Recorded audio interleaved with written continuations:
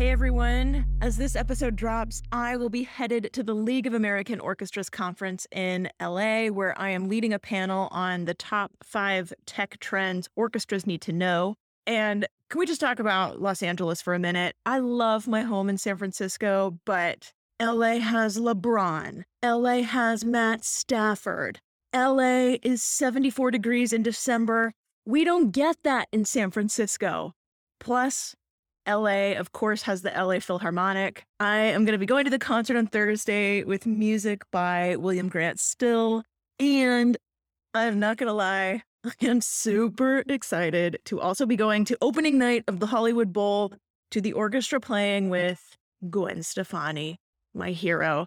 I'm going with a few friends, and I'm not kidding. There is talk of wearing blonde wigs and matching t-shirts. And I'm not even sure if the group text on this is a joke or if it's real. Like, that is the level of fandom we were talking about here. So all of this is to say, if you will be in Los Angeles for any of these events, please come say hi.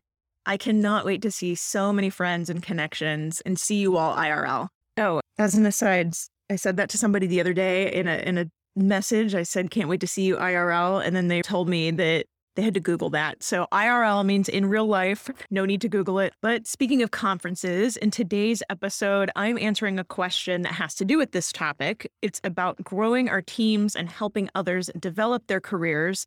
And then at the end, I answer a question about the balance of digital versus in-person content. And I explain what I think a lot of organizations have wrong in their thinking about this and what strategy serves us better instead. So let's hit it.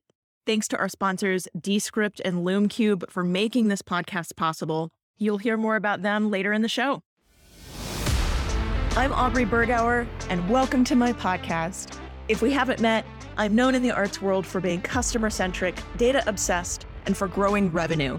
The arts are my vehicle to make the change I want to see in this world, like creating places of belonging, pursuing gender and racial equality, developing high-performing teams of leaders, and leveraging technology to elevate our work. In this show, I'm answering your questions on how to build the vibrant future we know is possible, both for our institutions and for ourselves as offstage administrators and leaders. To submit a question, send a voice recording to hello@aubreybergauer.com. Hi, I'm Archie from San Francisco, and I'm applying for a Director of Marketing position with the Boston Symphony Orchestra. I'm wondering, as a leader, how do you most effectively help your team grow and develop their careers, keeping your team motivated in an environment that is so fast-paced? Oh, Archie, I've got a lot to say on this. I have read a lot about effective management, trying to be a more effective manager myself, more effective leader, moving teams forward. And I'll start with the overarching concept I subscribe to, which then from that we can get into how does that translate to helping the team grow and develop their careers. So I believe in what I call the Spider-Man principle of management. With great power comes great responsibility, right? Spider-Man. Okay. People want autonomy. We know this. Research bears this out. This is across all industries, all employees. We want autonomy, generally speaking.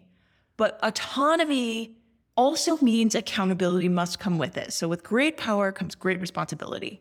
With that as a framework, then I believe it really opens up some things into everything else I'm saying. If people want autonomy, it means not micromanaging.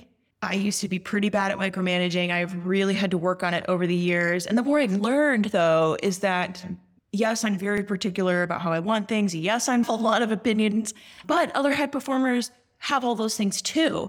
And so the more I've learned, and I'm still learning, the more I'm able to let go and let people do the work that they want to do, the better. But that also means accountability. So that means I absolutely want to measure results. I'm very data-driven, as people know about me. And those two things can go hand in hand. When you're delivering great work and you can measure the impact of it, okay, now we're really cooking. Less micromanaging is what that means. It means, I've heard it put this way, it means, really looking at yourself as a coach. I'm not a manager. I'm not a supervisor. I'm a coach. And I don't know, to say it, I don't know if it sounds blasé or if it sounds, I don't know what the word is, sort of cliche, or I don't know. But it really was a change of mindset for me to really start viewing my role that way as coach, not supervisor or manager. So always trying to get better about that. The other thing I want to talk about on all of this is professional development. In the same way that people want autonomy, people also want to further their careers, meaning they seek professional development. And I talk a lot about growing revenue, but this is an expense line that needs to grow: professional development budget. I say all the time, our offstage talent doesn't match our onstage talent. How do we fill in this void of arts admin education? And professional development for our existing staff is a way to do that. The timing of this question is very good with conference season upon us right now. It's summer if you're listening to this close to its release date. And it's a huge time for professional development going into the fall as well. And my last 2 roles, I created a professional development budget for everyone on the team. Everyone was given an allocation per year. At the California Symphony, it started as very small because we just didn't have it at the beginning, but I was determined to start somewhere, $500 a person or $1,000 a person. By the end, it was over $2,000 a person. At San Francisco Conservatory, the budget was enough for everybody to go to a conference. It was probably closer to $2,500 or $3,000 maybe. I can't quite remember. But the idea is that everyone is given a stipend. And here are the rules, though. You can use the budget however you'd like, as long as the opportunity you want to pursue meets a few criteria. 1, it has to relate to your contribution to the organization. So that can be broad, and that's somewhat intentional, but in both of those organizations was so amazed by what opportunities people found and wanted to pursue. So I'll come back to that list in a minute and share some of those. But for now, the other criteria was that you had to report back after the conference or after the professional development, whatever. It could have been a webinar, it could have been something different. You have to report back in a future team meeting after the conclusion of that professional development. At the conservatory, it was at the department meeting. At the California Symphony, smaller organization, so it was at the full staff meeting. Whatever that looks like, you got to report back in a future team meeting. Why report back? 1, because I want the attendee to internalize what they've learned. Conferences, as we know, anybody who's attended one, can tend to be a blitz of information. That's by design. So to report back means you, as the attendee, the participant, have to go back through your notes, find your key takeaways, and then share them. That is a very important exercise to me. It is also, so you're amalgamating the information you've learned, you're cementing those learnings for yourself. Very important. Also, I think an ancillary benefit is that it's really helpful for your teammates to hear. Oh, so-and-so is going to be working on this new thing or new idea they learned. Okay, you're signaling to the rest of the group what you're doing. Another bonus is when that person or participant reports back and they're passing on the ideas, inspiration, takeaways that they learned. This is great. Accountability, that's another reason to report back. When you speak something audibly, this is true based on research for things like New Year's resolutions. This is true for any kind of goal setting in general. When you speak something audibly, it helps drive accountability for yourself. That's why vision boards work for anybody who's into vision boards or those kind of things. It helps drive accountability for yourself. So great, by speaking it to the team, you're doing that. Love it. Also, this starts to tie in a couple of things. I said with great power comes great responsibility. I really believe in performance review. I think there's a whole bunch of ways where performance review in the arts, and a lot of organizations, to be fair, not just the arts, can be very broken. There's a lot of bad ways to do performance review. I am guilty of doing bad performance reviews as I've been learning this over the years. But the more I learn on how to do healthy performance reviews, this accountability piece is important. In the same way, I want metrics on, here's a good example, budget management. I do not want to micromanage how somebody spends their budget anymore. I want somebody to be able to project a budget they need at any level of seniority. If you're a manager overseeing, I don't know, 20,000, 50,000, whatever money that is, I don't want to micromanage every expense. I want you to come back at the end of the year or mid-year, however often we're looking at their finances, and be able to stick to the budget, show that it was for your work. Fine. Okay, that should be a performance review too. If you have budget responsibility, did you spend it well? Did you manage it well? Okay, no micromanaging. I don't have time for that anymore. So same thing with this idea of professional development. I think that should be a performance review too. If somebody did participate in a professional development opportunity, how has it helped their work afterwards? Can we see that there's been an impact on their work? Can we quantify it? If so, great. If not, did we see, oh yeah, they brought back an idea, they shared it with the team, and then sure, over the next few months, we saw them enacting that idea. Okay, great, check.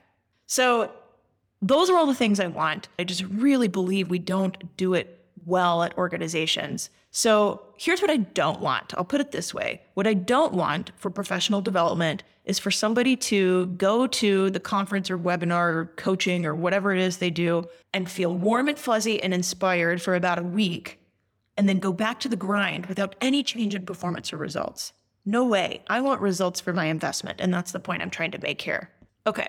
A couple other things I want to say on this. One, if you were listening to this and maybe you're not in a decision-making role at an organization and you're thinking, yeah, they should do this. Okay, don't just listen and wag your finger at your organization wanting them to spend all this money on you, is what I want to say. Of course we want this, but it goes both ways. So try this. If you are participating in any professional development opportunity this summer or fall or, next time, even just next time you watch a webinar, yes, even if it's a free webinar, take the initiative to come back and do this report yourself. Next team meeting. Hey, I watched a webinar last week on XYZ and I learned ABC, and therefore I'm going to try takeaways 1 and 2.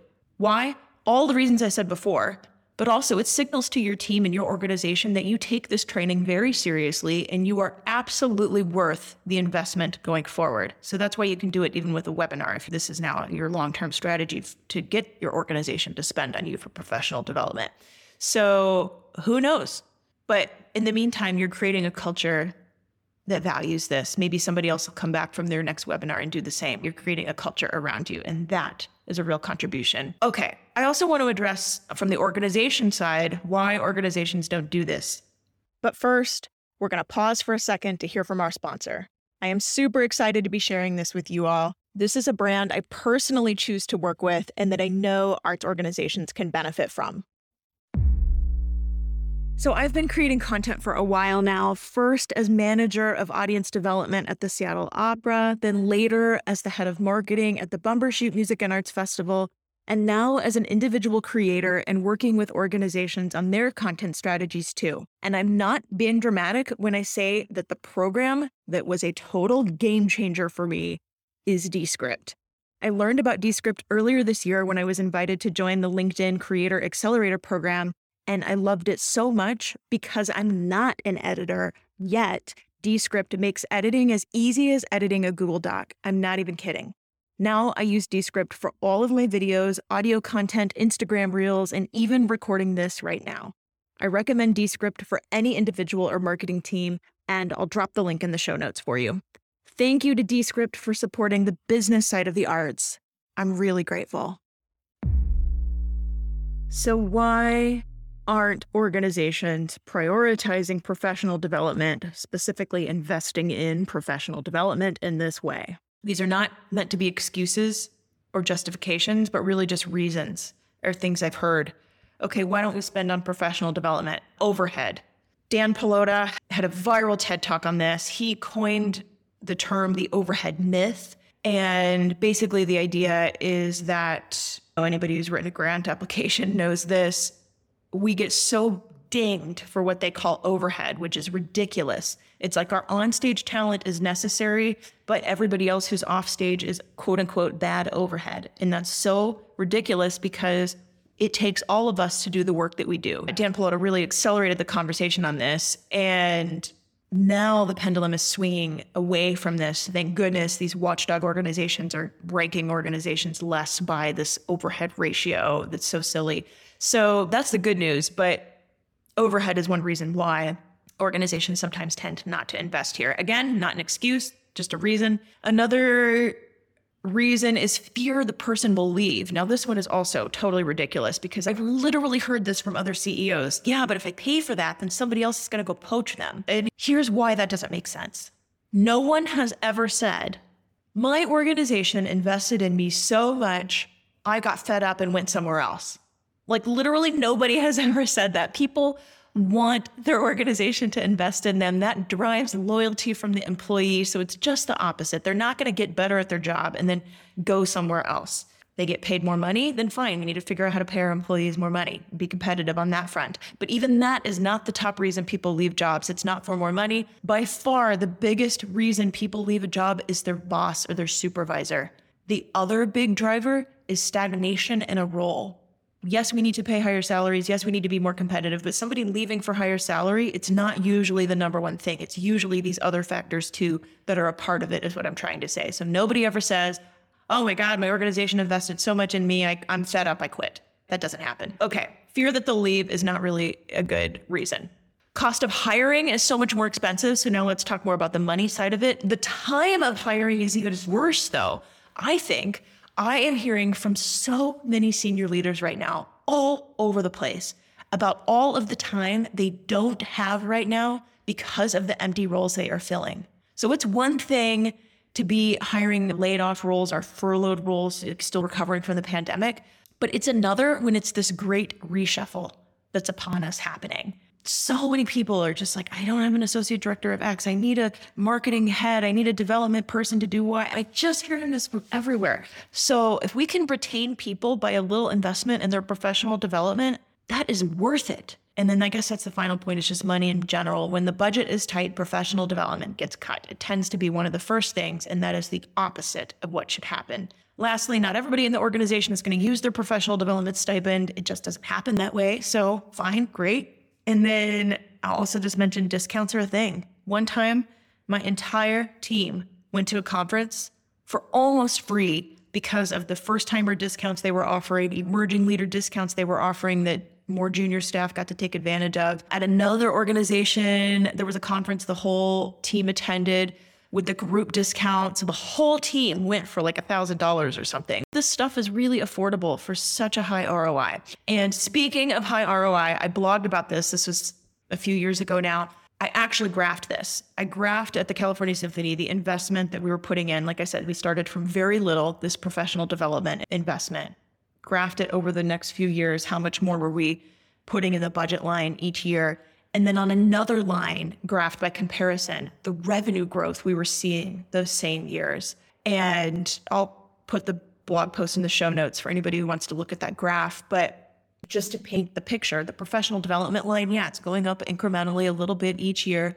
The revenue line far exceeded the investment we were making in our staff talent development. Is this direct causation? No, probably not. We were doing a lot of things at the California Symphony that were really working well for us. Is it correlation? Yeah, I think so. The growth I saw in that staff during those years was just phenomenal, and their professional development was a part of that. Same thing with other high-performing teams I've worked with. People want autonomy, people want responsibility. Pursuing their own professional development and having the freedom to do that, I think, is a part of that. Okay. Wrapping up here, I said I would mention some of the different opportunities people pursued just to give some ideas here. All right. The most familiar options are industry conferences. We got the League Conference, Opera America, Association of California Symphony Orchestras, the museum conferences, Dance USA, Chamber Music, Tessitura, Capacity Interactive, right? Industry conferences, we've got lots of them. Those are great options. I've also had staff, this is why I love when they get to choose on their own, say, this year, that's not what I want to do. I had a web developer say, I really want to go to a web developer conference. They're working on some API integrations that I want to do at our organization. They're working on some new sort of programming, I don't know if it's programming language or other tools. See, this is totally why this is not my bailiwick.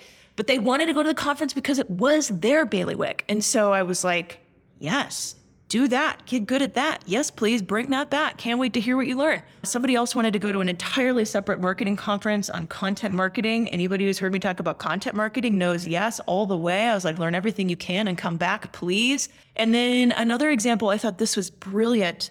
This was a staff member this is a Latina woman. This matches representation in our hiring and why it matters. And we had been doing a lot of work with Latinx communities. We had been doing a lot of translation of our marketing ads to Spanish to reach more Spanish speakers, or at least people who were bilingual. And she said, Aubrey, can I use my professional development budget to take Spanish classes? She says, I spoke a little bit growing up, but I need a refresher. Can I use the budget for that? And then I can help with all of these things we're doing, communicating with these families, translating ads, other things we need. I was like, yes, what a brilliant use of your professional development budget. And then talk about how that plays back into the performance review. What's the impact of that work? Wow, check a million ways that then was impactful to the organization. So I could go on and on about this. I believe so much in this idea of empowering the people we work with. I guess that would be another word to sum it all up. How do I effectively help and grow teams and develop their careers? Empowerment, responsibility, autonomy, but that also comes with accountability. That's the framework for all of this. Archie, thanks for the question. Hey, Offstagers. If you've been listening to this podcast the last few weeks, you've heard me talk about the Summer Uplevel, coaching and mentoring to help you make your next career move or uplevel where you're at currently. I get asked all the time if I offer this kind of thing, and I often don't. But with the Great Resignation and Great Reshuffle upon us, I thought that the time was right, and I wanted to be able to help. We'll be covering topics like how to get buy-in for your ideas, how to position yourself as a candidate and stand out from the pack, how to manage up to a boss or a board, and we'll also visit a lot of the revenue-generating strategies I'm known for. You'll also get a one-on-one session with me so that we can really dive into your specific situation, your goals, and strategize how you can get there. If you have an idea or goal in mind for yourself and want clarity or support in making it happen, then the Summer Uplevel is for you. And the deadline to register is just around the corner on Friday, June 10th. It's been about a year since I've offered an online course, and I'm honestly not sure when I'll be doing this again. This is to say, if you've been thinking about it, don't wait. Any time in my life I've decided to go for it instead of waiting, it's always been the right decision. And I always think, why was I so hesitant to begin with? So if you've been thinking about this, just do it. You'll thank yourself. I know you will. AubreyBergauer.com/summeruplevel. Seriously can't wait to see you there. Aubrey, I have a business background, but I also have a performing arts background, and I'm quite fascinated by the crossover between the two. I have one question. What's the balance between live versus digital experiential engagement and the ability to make people feel welcome? You've really kind of stimulated my thinking on how all these things work together or maybe sometimes conflict a little bit in how you deliver that sense of belonging and that retention for the modern audience. I hope everyone could hear that. I know the audio is a little challenging. This is asking a question I get a lot these days, and that's the balance or strategy around digital engagement versus our in-person offerings. I answered this question in a webinar recently, and I thought I would include it here for you because I think it applies to a lot of us. So here's how I think of it. I'll start with what happens that I think is not the best strategy and then flip it to what I think organizations can do instead, and some are doing instead. So typically what we have seen, especially with the pandemic, is streaming, whether that's streaming recordings like on Spotify or another channel, or streaming performance that you can watch online. You know, we had to do that for about a year and a half, right? Organizations had no other means of delivering. Okay, fine. So the good part of that is that really accelerated our streaming capabilities, our adoption of streaming as part of our content strategy. What is not good about that is so many organizations were trying to figure out how do we monetize that. We know artists don't make a ton of money from Spotify unless you are of the scale of Bruno Mars or somebody like that. You don't make a lot of money from streaming. So then you take an orchestra if you're streaming on Spotify and it's, you know, whatever the fractions of a penny are per stream divided by 80 or 90 people on the recording, you know, you just don't make a lot of money that way. So it's not about making money. And then similarly with the streaming video, so many organizations tried to monetize that, charge for it in the same way which we would charge a ticket for an in-person performance. And some organizations, even New York Philharmonic, San Francisco Symphony, rolled out streaming channels and they wanted a paid subscription for that. And what we're seeing all across the performing arts is that's not working because there's a whole bunch of barriers to people not wanting to pay for that type of product. And I get it. We're competing with Netflix, Apple, like these giants that are investing literally billions of dollars. We cannot compete and deliver a product that's competitive. Therefore, we cannot charge for it. So, but does that mean we shouldn't do it? No. So this gets to really the answer to your question that I think you were starting to say out loud is streaming then this is the change, should become a strategy, an engagement strategy. So instead of streaming is what we do to earn money, no. Streaming is what we can offer as the beginning of the journey. I don't know a lot about classical music, so I watched the stream online. And it doesn't have to be we stream a whole concert and give it away for free. It could be maybe we stream the first 10 minutes or 20 minutes. That's a lot cheaper for an organization when we're paying unionized musicians and have high production costs and all of that. So maybe we're streaming a little bit and somebody gets to see that and say, oh, well, that was interesting. I was welcomed on the stream. I heard something I liked. I want to learn more about that. That's what we want our streaming to achieve. We almost had it as the end of the journey, something that organizations thought people would pay for. And I'm saying, no. It needs to be the beginning where it's the open arms welcome wagon for people to experience an easy taste of what we have to offer. Well, and we see this with other genres of artists. We listen to their recording, and then when that artist comes to town, wow, I want to buy a ticket to see them. You know, that's the touring model for, like, I'm thinking pop artists or things like that. We want that same model for us too. That absolutely can apply. Wow, I heard you online and now I'm dying to see you in person because wow, 80, 90 people on stage together. There is nothing like it. There is no recording that compares. Like, we want that. We want the streaming to drive the top of the funnel. That model can play out very well for us. So that's, in my mind, how that all starts coming together. That's all for today, folks. Thanks so much for listening, and keep up with more content like this by following me on LinkedIn, Instagram, or Twitter at Aubrey Bergauer. Definitely hit that follow button to subscribe to this podcast. And I have one more favor to ask. If you liked what you heard here, will you please leave a review and rating? I've learned it really does make a huge difference, and I'd be so grateful for your help and support in that. Thanks again. See you next time on The Offstage Mic. The Offstage Mic was produced by me, Aubrey Bergauer, and made possible by Descript. I used Descript to record, edit, set audio levels, and make the trailer, as well as the video teasers on social media. I couldn't have done it without them, and I recommend any marketing team or individual creator should definitely use this tool too. Thanks again to Descript for making this project and many others I've done possible. This is a production of Changing the Narrative.